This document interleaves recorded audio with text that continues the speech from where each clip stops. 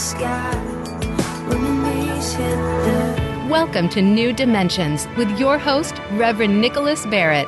Our identities are not labels, identifying who we are to others. Rather, they are found in God's riches, His likeness and character. We can discover our true selves and live the way He has intended for us to live. Now, here is Reverend Nicholas Barrett. Good morning, good afternoon, good evening. I'm going to use all of those because we're going out live. We're actually live in Los Angeles on the wonderful Voice America platform. You can get this show here at 8 a.m. Pacific Standard Time each week, but also the shows are available once they're done on the iTunes app by searching New Dimensions. You know, the opportunity is always great. The show is a particularly tough one to present because a lot of lives have been lost. A lot of people are still hopeless and struggling within a situation that they're in. And I spoke at my mother's funeral for about 30 minutes. That was a tough one, but this is tough too because it's the importance of the message and I'm believing the change it can bring. We have a lot of first-time listeners this week due to the relevancy of the topic, which I'm going to get into in a minute. We also have several thousand regular listeners going out to more than 60 countries. I've scheduled this episode, I've prioritized it over all others to stay current and address an issue I believe can no longer go unanswered. You know, I could stick with form and function and the shows I'd already planned and then play it safe to try and build my platform. But I have it on my heart to present this today. In order to make change, we have to make a shift. We have to take a risk beyond what we've been used to before. What we're used to is something we're comfortable with, but where we want to go, we have to go through discomfort. I mean, God put his very son on a cross for 3 days to go through excrucia, because that's what crucifixion means, to get to the new. So I'm believing in all things, we need to go forward. In the United States, we have a part of our white culture. It's not all white culture. It's a subculture with a psyche fed by an ingrained belief that black people are lesser than they are. It's a corrupt narrative that they believe they're bad. This has exponentially contributed to the feeding and sustaining of a corrupt default mode that sustains them as a subculture within a culture. So what this has ultimately led to is that we have a society that's dysfunctional, a societal dysfunctional situation with white perpetrators venting their brokenness on a black culture who then walks with a limp. A solution can only be brought about from both sides working together, as one side needs an awakening and the other needs the respect that it deserves to be an equitable force in the United States. You know, I can't solve the last 400 years with this episode, but I can give white culture a wake-up call that can spark a desire to seek an awakening within them, as when they can change the way they look at things, the things they look at will then begin to transform. Remember, racist behavior isn't born, it's been conditioned by what we have seen and what we have heard. So if we want to change, we need to do what we've not done before. It's only through seeing and hearing, but if we do the same things, we get the same results. You know, protests are a great way of getting attention. Boycotts are also great, but we must remember they're only a start to something, because we know if they would have worked in our past, we would not still be living in this mess. To find a solution, we need to get out of the reactive, which is also a default mode, but the wrong one. We need to proactively join minds and platforms to the solution, not to the symptoms. We need to connect to the cure. You know, the greatest obstacle for us in our humanity in making a change could be in our own default mode, our own meme, our own way of doing things. And we say to ourselves, it's been this way for so long that it can never change. This is truth, as I know some of you feel this way. I speak to hundreds and thousands of black people. I have friends going back 30 years, actually, in England, who are on one was on my mother's best side after a tragic crash. He's from Jamaica. So I know the culture infinitely well. I know the culture very, very well, intimately well. And the truth is a lot of despair for the simple fact that they feel the system cannot be changed because the system is bigger. The system is made upon what people see and hear. It's made on a state of awareness and elucidation. This has not been done. All things are possible. All things can be changed. We only say something can't be done until somebody does it. So I'm believing, diamonds are improved by friction. Gold is improved by heat. And I believe people through attrition become a better part of ourselves sometimes when we go through atrocity. It's a shame we go through them, but that if you look through the Bible, that's the setup. It's trial, challenge, and then the better part. And I go back again to Jesus. Same thing. Through trial and challenge and death, became the new, became the one that could do all things. And I believe as a society, we can also do that if we need to use our friction, not to stay in it as a default mode, but to get awake and awaken the people who are doing this. So right now, this is the way I see it. We have a senior schooling staff referring to Michelle Obama as a gorilla. I've done a lot of research on this. I've been really involved also with Sean King in New York, looking at posts, and I really wanted to present this show from a learned place. I have a passion for all culture, including black culture, because I see it not as a color, but as a person with an ability.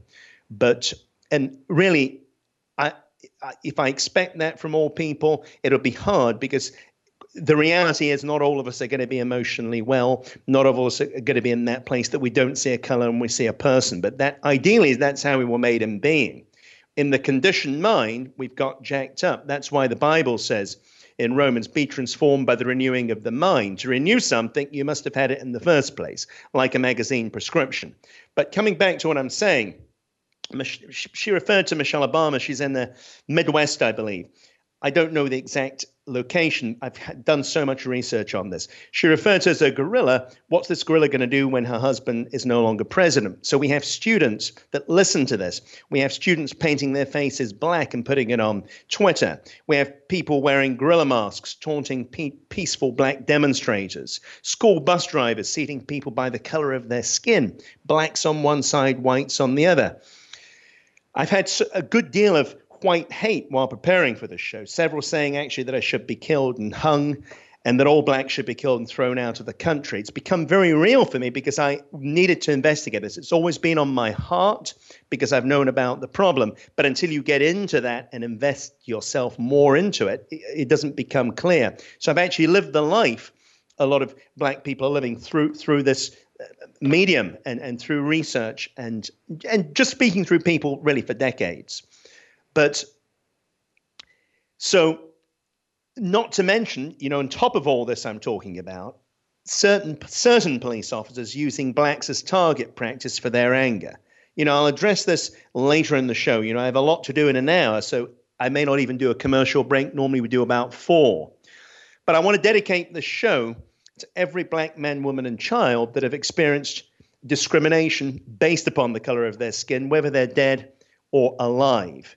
I thank God for giving me the ability to cross waters, that I myself would not be able to cross. It's very simply, if I didn't have enough of God in me, I wouldn't risk my life to do this and to do 100 hours of work to present 1 hour to you. So it's very simply not a movement of men. It's a movement in God, because for the simple fact I'd have gone to Starbucks and canceled the show. I wouldn't have done it. It would have been so hard to do if I was relying on my own strength.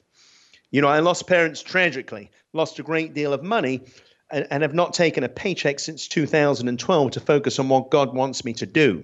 So my journey over the past 40 plus years has been an expensive one of cutting and reshaping me. But, all I've had past has given me the ability to get right to this very moment. But I'm going to get into the title, giving us a background. I know you want me to solve this in bullet points, but I can't. It's been going on for 400 years. I really need a 10-hour podcast. I'm trying to elucidate to get as much as I can within the hour. The title is Disunity X-Rated. Yes, a lot of people would not present a show like this because it's not being presented, and it deals with things that are raw, things that will make us uncomfortable. But in order to get to comfortable, we have to go through uncomfortable to get to the next level. And I'm going to address all of as much as I can, all of these areas. If you're black, you're probably saying to yourself, hey, white guy, do you think you're smarter than us that we can't do it for ourselves? And if you're a white person, you're probably either angry at me as you're participating either consciously or unconsciously, because the mere fact you have a reaction means it's triggering, which you're participating in some way. You may be white and think we don't have a problem because you're in denial. Or if you're more aware, you're probably on fire and pushing me on. Go do it, Nicholas.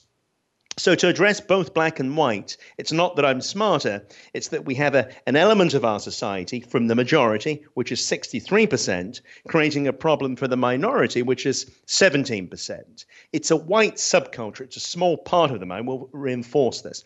It's a white subculture venting their brokenness and what they think are the weaker people, the minorities. The most absurd thing is that if the perpetrators of the societal cancer of racism justify themselves by making themselves the victims, and this rubbish has not really stopped since 1865, this meme. This show by itself cannot solve the problems that we're experiencing in our society, as the issues that we now haven't just happened. I believe they've developed from all that we've passed. As with any other psychological, emotional, conditioned mind issue in life, this is racism, you must go back in order to resolve it and moving forward. There is a whole psychosomatic trail to the behavior and things we're doing today. Racism is not born, it's developed through a person's exposure, their environment and their past. It then gets manifest in what we're witnessing in our present day culture. Racism is a cancer that's become endemic in our society, meaning it's in every sphere. It isn't just institutional. It's in the mentality of some people throughout our culture. There's a lot of good police officers. There's good chefs. There's good bakers. There's good butchers. There's good candlestick makers. A person espousing racism is not exclusive of a job description. I will point this out. This is not just the police. In the same way, it's if a 200-mile-an-hour road car that carries a danger, it's not the danger that the car carries. It's the heart and intent of the driver behind the steering wheel. I will mention this before I get into my discussion today. It will not be an anti-police show. You know, I bought some coffee for 2 police officers at Starbucks yesterday. First thing in the morning, they were great people. We talked about positivity. We talked about certain things. They were great people. They were there to make a difference. And I'm believing a lot of them are. This will not be an anti-white show. As we really cut through the chase, we're basically a subculture heart problem. You know, I'm white myself. And if we start to look at color, we're also part of the problem, because then we create the them and us. And that's what this is all about in many ways. Them being different and us being better. So you got to cut through that. Insofar as the police system, one can acknowledge excellent policing, and I do. I have friends who are. And at the same time, be aware of serious matters of racial prejudice and overuse of force with some of them. You know, I'll be discussing this later as we go along. However, some of the videos that I've seen, maybe even you've seen them, they're really more than brutal. They are appalling. They're actually sickening. So they've got to be stopped. And it's platforms like this that can elucidate. Wherever you are in the world, you may not have even heard of these things. In England, they've actually been censoring them for some reason. A friend of mine had to go online to see them. And I'll discuss that later as well, because it's all connected. So if something I say over the time we spend together triggers anything in you, ask yourself these 2 questions. What am I feeling? Why am I feeling this way? Chances are this may reveal to you that you're reacting from an us-them mentality, which is the real issue.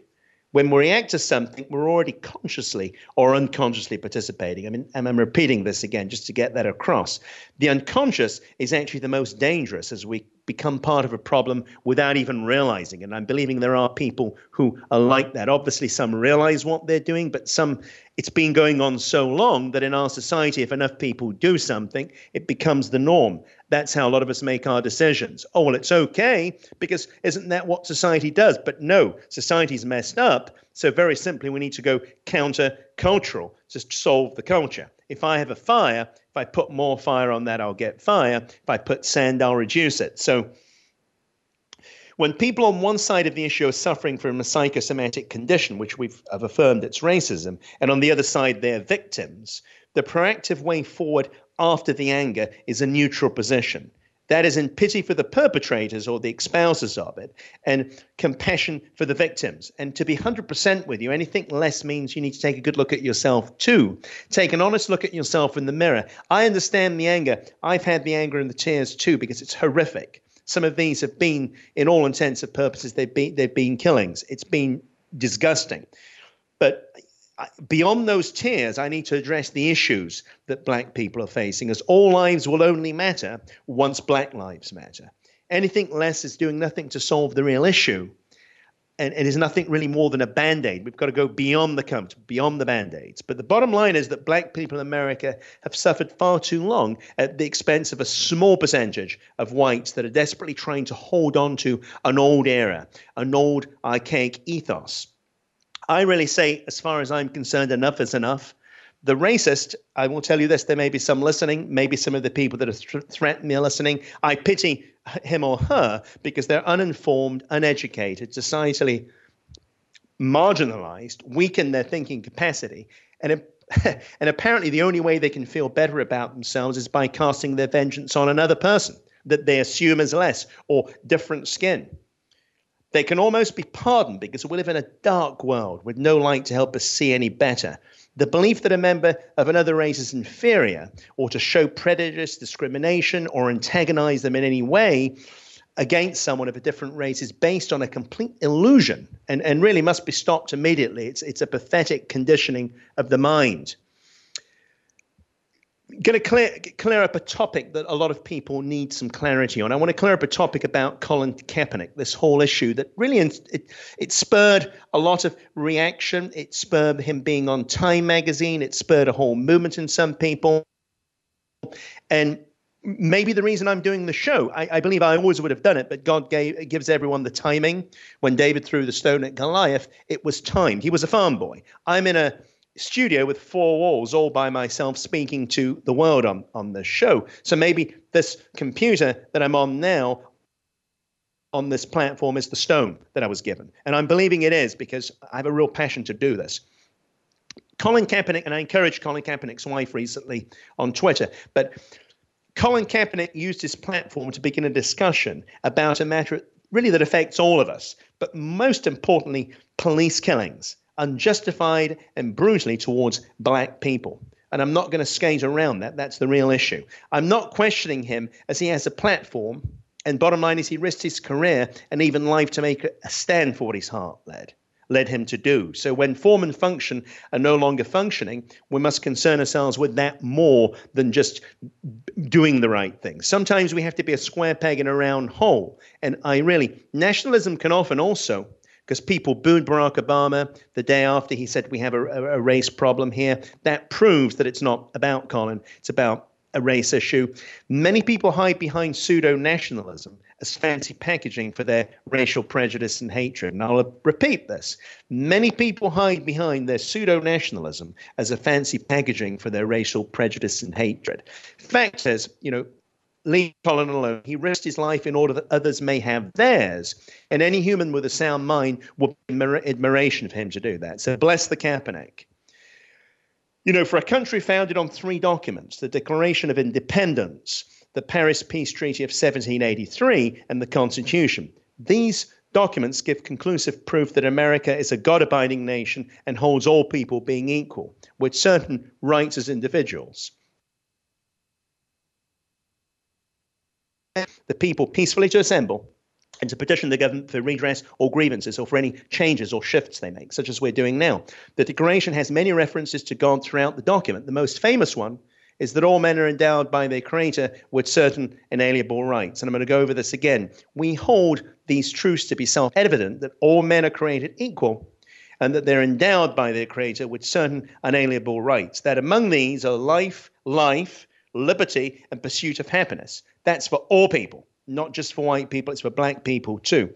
I'm addressing a broad audience, and I'm not here to coerce or convince you, but regardless of what your beliefs are, your lifestyles, if you're a fellow human being with a breath, and I'm assuming that is you.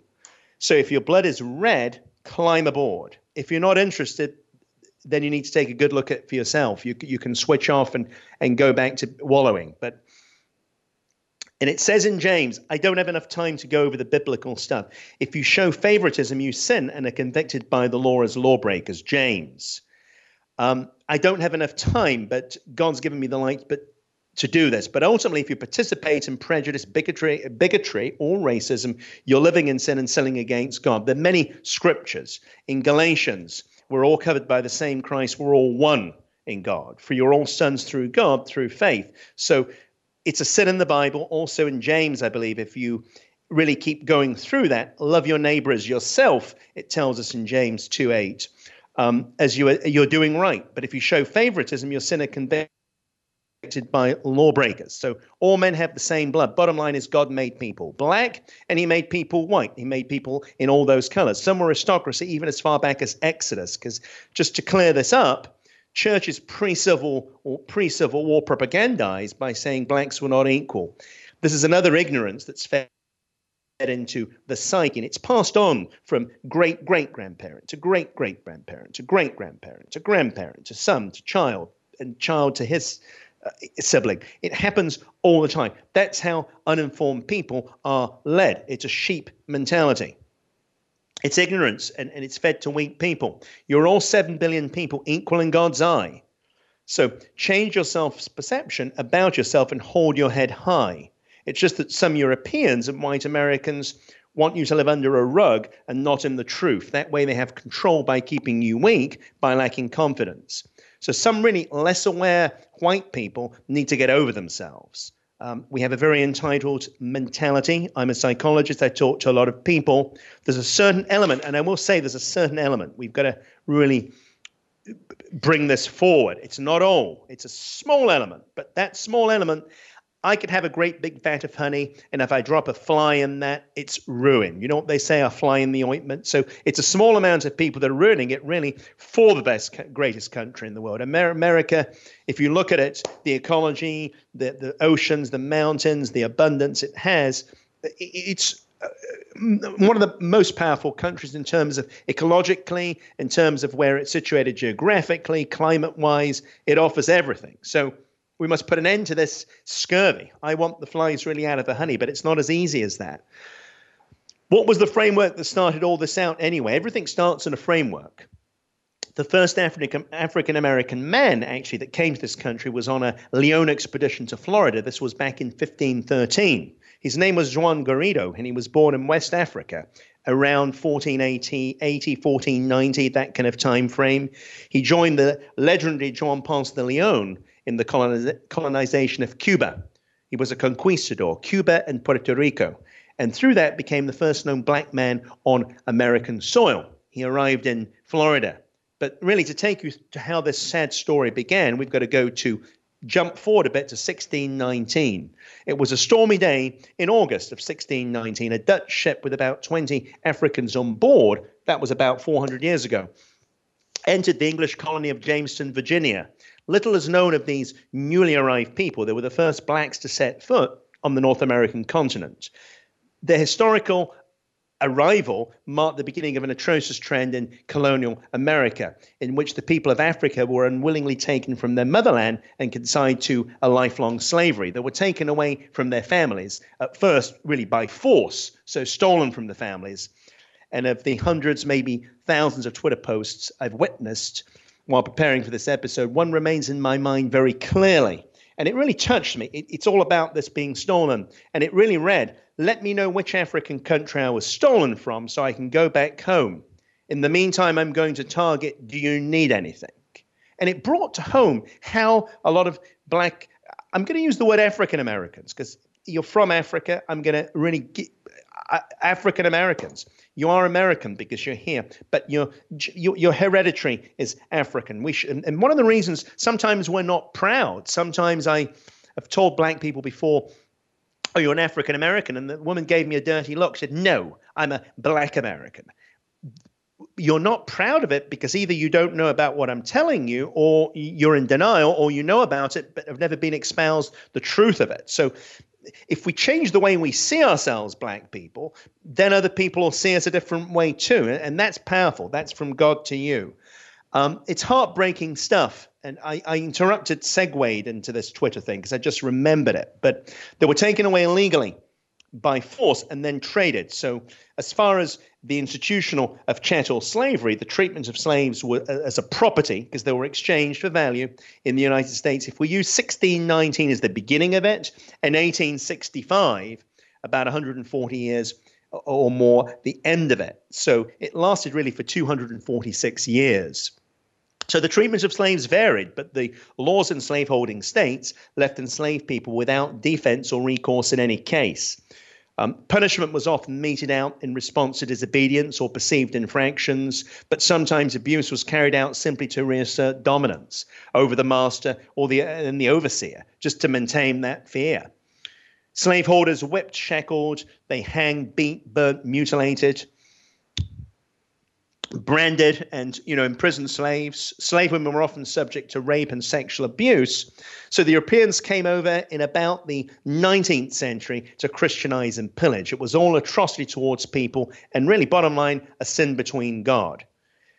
So between 1619 and 1866, because that's when it stopped, that 246-year period, about 380,000 to 450,000 Africans arrived in the United States over the course of the slave trade. So about 380 to 450,000.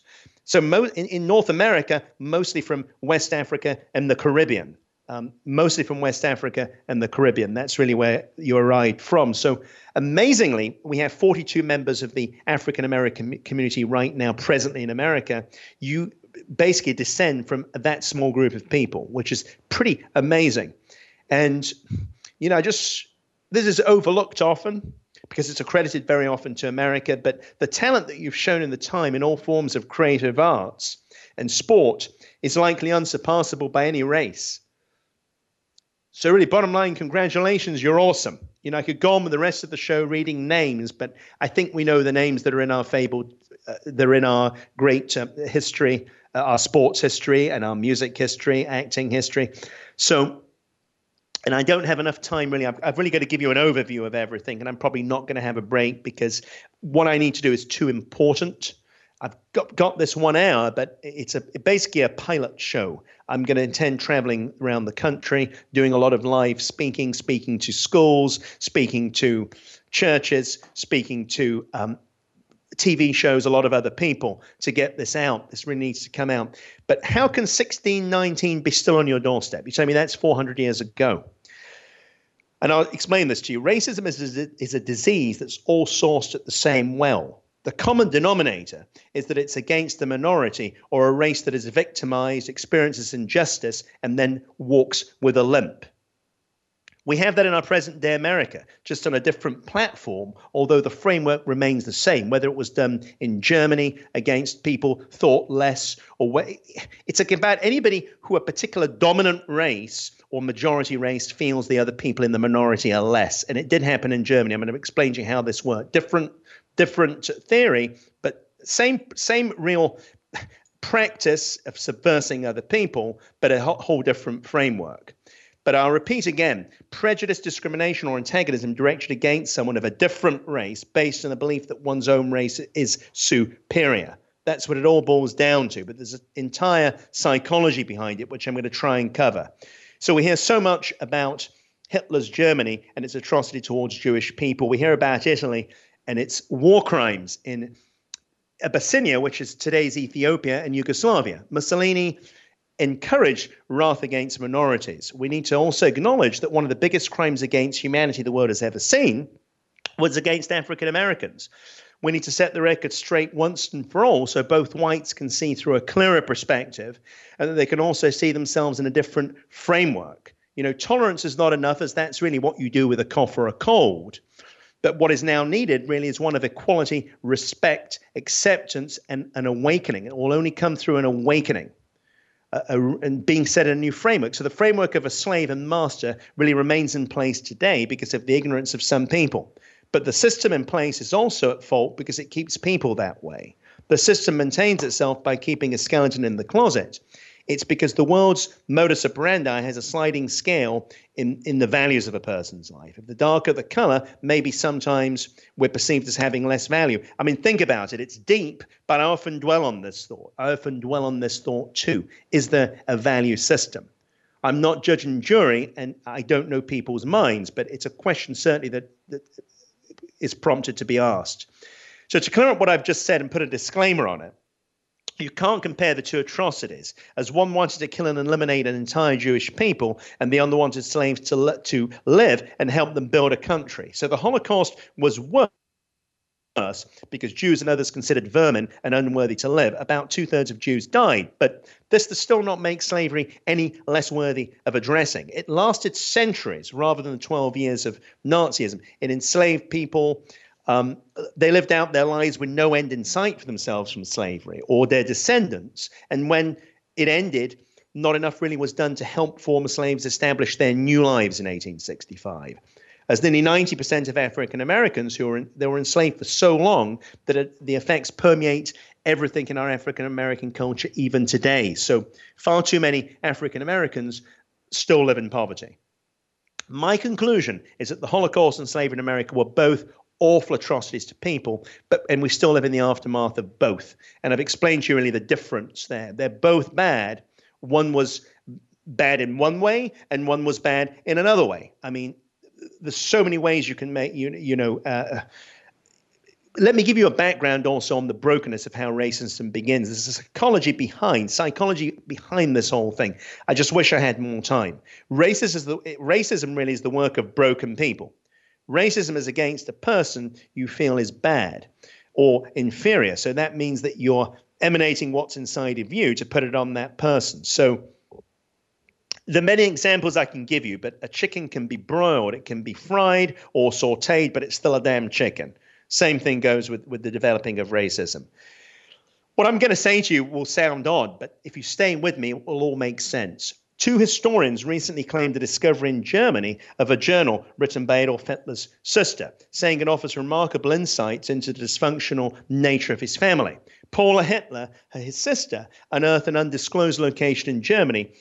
It reveals that her brother was brutal in his teens, that he would beat her repeatedly.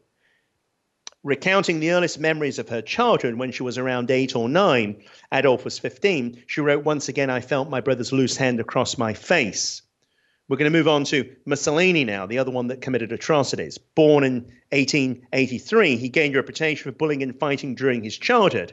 At the age of 10, he was expelled from a religious boarding school for stabbing a classmate in the hand, and another stabbing incident took place at his next school. He also admitted to knifing a girl in the arm. You see this. I'm going to connect all this to what we're seeing in the police force as well. There's a pattern for this, believe me. You see a pattern of trail of brokenness here. As I said, that there is that trail. Everything we're doing today has a past. There'll be more examples, but just stay with me. I will talk also about the development of non-political races, and then this will help you really land the plane.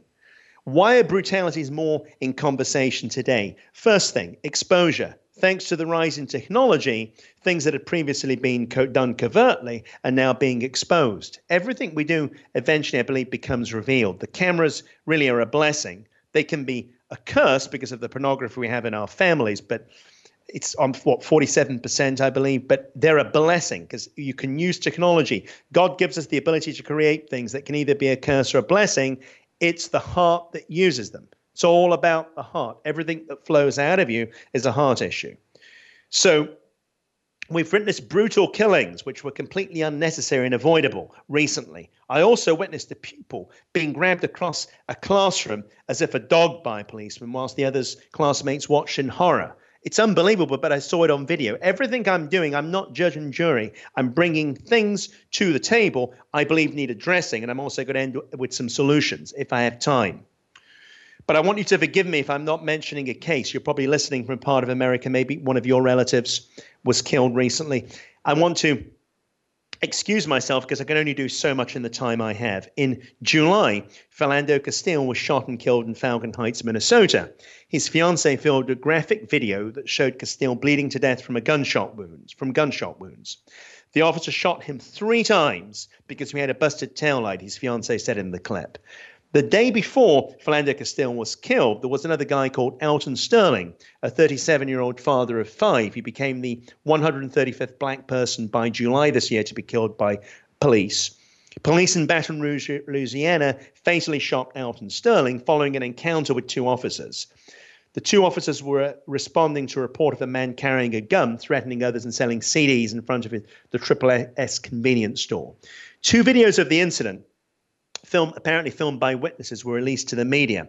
One showed a detained Sterling lying on the ground as officers hovered over him, shooting him at close range. A second video offered a clearer perspective, showing that Sterling wasn't reaching for his pockets and didn't have anything in his hands. This is cited, by the way, from the Huffington Post. So go back to them if you want to discuss it with Huffington Post. I have all the dates in the research I've done, but believe me, as I watched the police, I could feel the anger. I studied the police officers' body language as they hovered over Sterling. And as this is something I know well, because I've studied that a lot. And I believe I'm not mistaken, they actually used some profane language towards him. I'll ask Sean King to check on this, but it really was appalling. It was totally just out of complete, either a default mode, either a meme, they've been doing something so long, or just really a corrupt mind. Most recently, in the last week or so, we've witnessed more atrocious acts. Terrence Crutchton was shot and killed by a police officer in Tulsa. The video was recorded by a police helicopter and a patrol car's dashboard camera, I believe. It shows Mr. Crutchton raising his hands, walking towards a car, and then being shot and killed by an officer. The officer, up 500 feet in a helicopter, can be heard clearly saying, "Oh, he looks like a bad dude." The man had his hands up in surrender, straight up in the air, wearing a white shirt. How would the police helicopter know if he wasn't in the default mode of prejudice and had a corrupt, skewed, biased way of thinking? I leave you to draw your own conclusions, dear listeners. The police officer who shot and killed Terrence has recently claimed through her attorney that she was so stressed that she became partially deaf, so decided to shoot him anyway. So picture this, a helicopter, a whole team of armed officers, an unarmed one in a white T-shirt with his hands up in the air. "Oh, I was so stressed out, I decided to shoot him." I'm not a judge and jury, but, I leave it for you to decide. The latest was Keith Scott in Charlotte, who was shot and killed by police officers. Watch the video and make a decision. Scott was the 214th black person killed by U.S. police so far this year. These killings were because of the color of their skin, but more to the point, an act against humanity. So really an act against you and me. God loves us all the same, and that's the truth. This was not begun in the towns that it occurred, but it was started from a process that began with a seed sown in the human heart.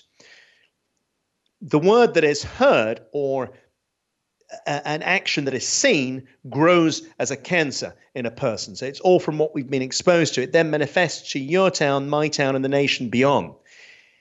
It is the one very often that can start with a person sitting right next to you, the one that sat next to his racist dad while growing up, making racist comments as he negotiated his way through traffic taking him to school. The classmate that heard the comments of a senior staff member, referring to President Obama's wife as that gorilla. The person in the coffee shop where only whites are sitting and a black person should happen to walk in, and one of them whispers to her son and daughter, "Be careful, watch for your wallets." This is how a meme starts, and I'll explain to you about a meme more along. This is how it starts, guys. I've seen it that we're very divided in some ways. We're very segregated. And I've read also, again, of bus drivers seating children by race. It's through exposure. And sometimes people are doing this unconsciously through a default mode of not really being educated, not being elucidated, platforms not speaking to them, not being enlightened. All of this stuff happens with a discussion. And I explain to you again. Watching all the videos and all the hatred I'm getting on Twitter, I've realized we have a lot of hate in our society. I realize that although my heart is heavy laden here in Los Angeles, that so would yours be in Charlotte, in Tulsa, in New York, in Chicago and beyond. Many good people in this country are hurting because of racial hatred and discrimination.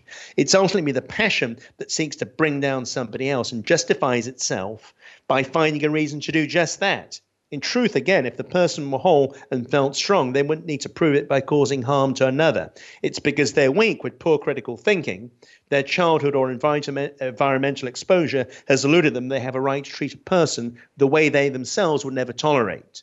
Again, it's not just a police problem. We have many good police. It's an across-the-board subcultural problem. This is why it needs exposure.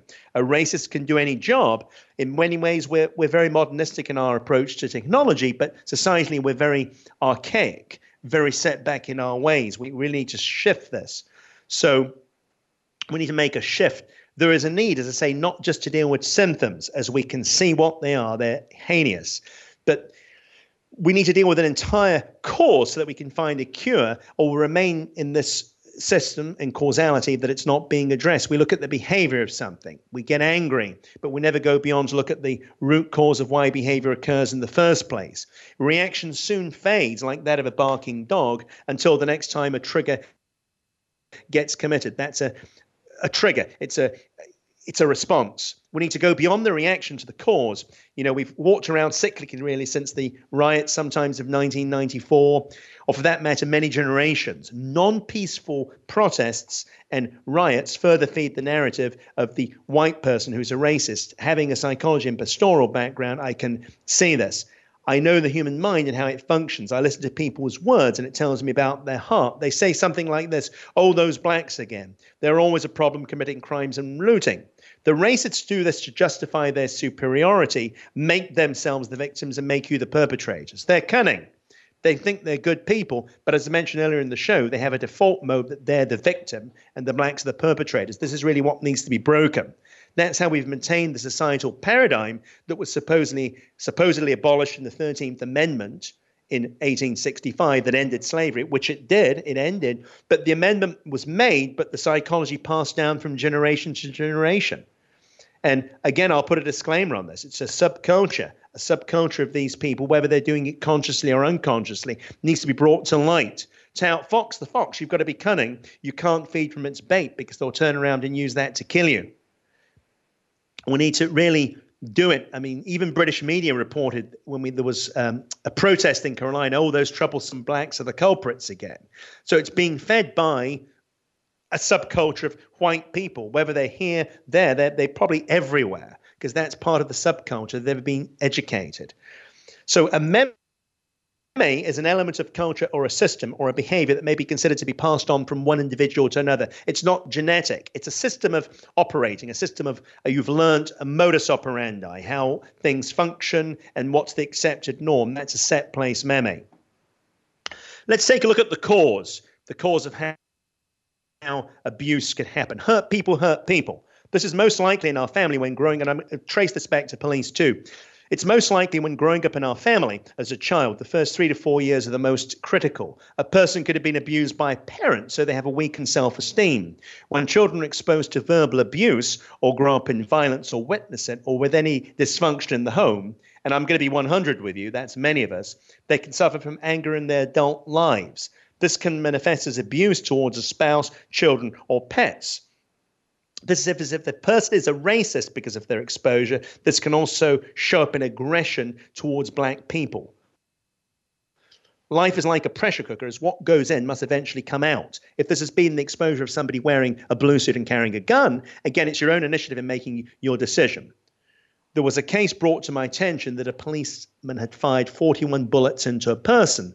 Another of a man who I saw on video being beaten multiple, dozens of times by a truncheon to pulp. So I leave you to decide. There is a whole psychology to racism. And I'm going to, in the solution part of this episode, I'm going to get by what I'm thinking should be done with the police force. There's a whole psychology. They pick on someone who's weaker, the minorities, who's black. They've had anger in their past childhood. Boom, boom, boom. They start shooting. There's a correlation there, I promise you. Another way can develop like this. You know, somewhere in their childhoods, most likely they were hurt by someone's words or actions who look different to them, and then live their whole lives out by deciding what they don't like based off that past hurt and make a decision not to put themselves in that situation again. The problem is this reinforces being externally referenced. I experience my life from the outside in. Therefore, unless that person made me feel a certain way, so I pick and choose my experiences, or so I believe, based on that person's likelihood to hurt me. So if it was somebody of an opposite color and they were a child, if the person was black, very simply the cancer starts there. We need to remember that a brand new white shirt is pristine, but once taken out of its box and worn in Wall Street for a day, take a look at the collar. We're all remnants of our past exposure and experiences. It's what we see and hear that causes our perceptions. So stay with me. I did some research, and I don't have time to go this. I've got to go to solutions. Mel Gibson wanted to kill his daughter that he had with a girlfriend. He was a huge racist, as you know, has done a lot of racial abuse. This has been on the media. Donald Sterling had to sell an entire NBA team for racism. He actually had a history of beating his son and beating up his son, and his son actually basically died of a drug overdose. So Donald Sterling has a long-running participation of descent into the heart of darkness. So you must realize the perpetrators of racism are perpetrators of a very dark, ugly side of humanity, an ugly subculture that needs to be exposed. So both Mel Gibson and him had violence. They've wanted to beat. One wanted to kill a child, and the other one was beating his son and was in fits of anger. So there's a whole correlation between racism and mental health. Believe me, there's a whole thing. People that do shootings and shoot people 41 times or even 3 times or even 1 time, they're living in a meme, but they've also, I guarantee you, have been, not all of them, some of them have had exposure to hurt and pain in their past. So some things very clearly need to be broken off. The solution, the majority of American racists lived where slavery was most common. There was research revealed in the Mail on Sunday. So the University of Rochester found that despite the abolition of slavery 150 years ago, white Southerners who live in the Cotton Belt, where the economy was built on slavery and plantations, are much more likely to express attitudes towards blacks and their fellow Southerners. So most of the police shootings, if you look, have occurred in Tulsa, Chicago, Carolina, Baton Rouge, Minnesota, Washington, Atlanta, Dallas. Do you see where I'm taking you with this? There is a correlation between where slavery was, the mentality that's continued. It's these pockets. Martin Luther King did a lot in his civil rights movement, and a lot of things came, social justice programs, causes and consequences of racism, cultural education across the board. He did a lot of that in the pursuit of the rights and various groups under the civil rights umbrella. One thing has become clear. That's what was called right by one group is often called wrong by another. So rather than resolving the differences, tolerance is just championed as an appropriate response to the very perspectives that need to be changed. So the lingering vestiges of racism in America remain a challenge to us in the hope for a nation that lives out its cherished values, which are liberty and justice. It remains a challenge. That's why we have these problems. So continued incidents, they stir racial tensions. They remind us of hatred, animosity still festers. Suspicion lurks under the surface of many interactions. News events and even our elections are built on a fragile racial harmony. We seem to live under an uneasy truce. Tensions continue. But I have good news, and this has been done by the UN, by Pamela Falk, CBS News. It said, should the US pay reparations for slavery? So it's a United Nations group. This was a CBS News report. It's all factual. A United States group working is getting into the fray as U.S. racial discrimination after 14 years and 20 days of speaking with U.S. officials, activists and family killed by police in major American cities. It's issued its conclusions. The slave trade was a crime against humanity and the U.S. government should pay reparations. This is all factual on this report.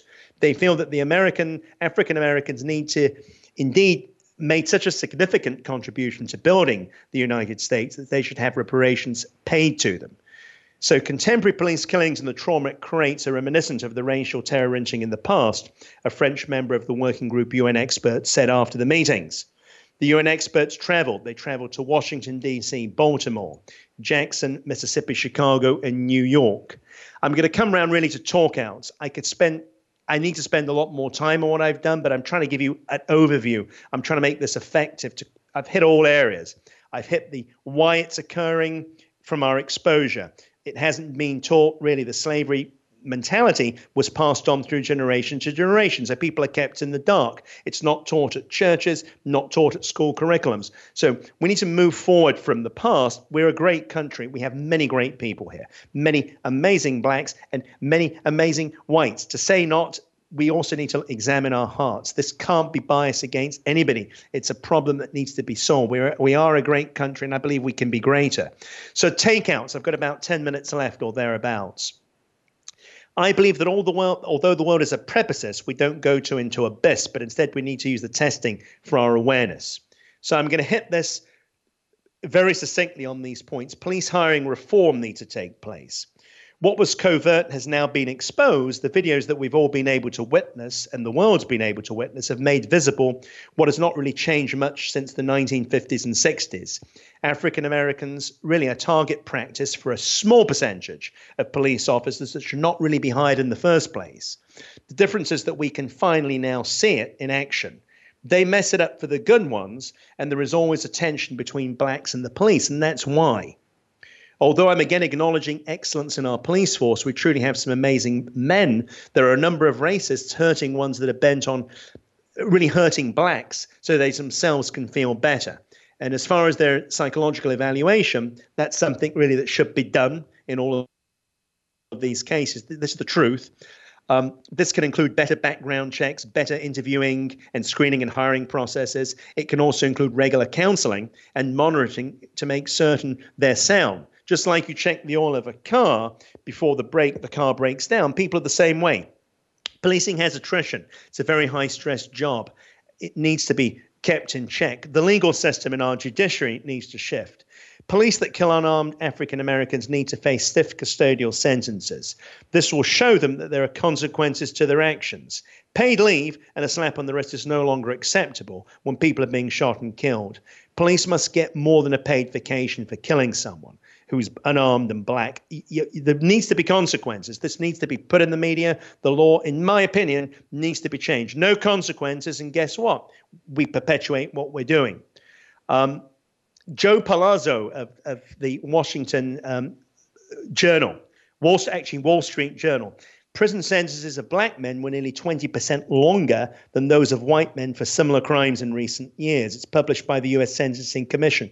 We need to go over that. Education, school curriculums to give a real story about African Americans. So we need to broaden what is considered important to impart to our students so that the default history of America isn't a white male one, a view reflected in the racially biased policing, violent hate crimes, and absurd resistance to permanently bringing down the Confederate flag, which all play out beyond our daily classrooms. Revising our vision of what constitutes black history is especially crucial now in 2016. 50% of American children are born in the minorities. It's time to stop propagating the myth of a white America as the only true and dominant one of our present and past. One must be cautious of implicit bias as unlike explicit, which reflects the attitudes of beliefs one endorses at a conscious level. Implicit bias is the bias in judgment or behavior that's much more subtle. It's a cognitive process. It alludes to implicit attitudes and implicit stereotypes. They're often subjugated. They're often left undercover. So it often operates below a conscious and awareness level, and that leads to racism. LA Times actually showed an article that African-American boys, before they even go into kindergarten, the presumption of guilt starts. A study of kindergarten teachers by some experts prompted them to have a much longer gaze on black students than they did on white students. Society needs to shift its meme. Unity can only come from anticipation, then participation and expectation. So a meme is a way of doing things. We need to get more into the discussion. I don't have enough time to fully go into it. I may need to do another one. Media and platforms. There needs to be less biased coverage. As much of today's media is a narrative based on the black man. Poor police victim syndrome. We need to look where we are today, not in the 1865 meme. Platforms need to speak up. I've started it, so you guys need to follow. Society can only be transformed by what people see or hear. Right now, they hear anger and interaction by voiceless platforms. You need to lift your voice. For every bird, I'm going to come to a close. For every bird that moves through the sky leaves a vapor. Every stone into a lake a ripple. So does every heartache each time another human being suffers. The dividing agent isn't a lack of consciousness or awareness. It's us, them is the real issue. I love you. Racists, I pity you, and I want you to be healed. And African Americans, I put my life on the line for you. All lives, I repeat, will only matter when black lives matter first. I'm available to travel and speak. So you have a heart and a large platform. Let's start the discussion. I've given all I can. I've given my life for this cause. I'm sorry I couldn't go into the development of memes. If you want to tune in next week, I'll probably have another topic. But it's about how things are. Speed limits, for example. People meet, they decide the probability of danger and how things should be exerted, and that's how society acts. So the function of society needs to be by discussion. proaction, talk about the problems. It's elucidating, making people aware, and then discussing all platforms. You know, I love you. God loves you more. And thank you again for giving me this time. It's been a blessing. And I will talk to you in the next segment, but I will discuss a little bit more about Memi. I got as much as I can in an hour. There's 10 more hours left. But God bless you, love you, and talk to you soon. Touch the sky when the knees hit the... Thank you for tuning in to this week's edition of New Dimensions. Please join Reverend Nicholas Barrett again next Wednesday morning at 11 a.m. Eastern Time, 8 a.m. Pacific Time on the Voice America Empowerment Channel. Have a blessed week.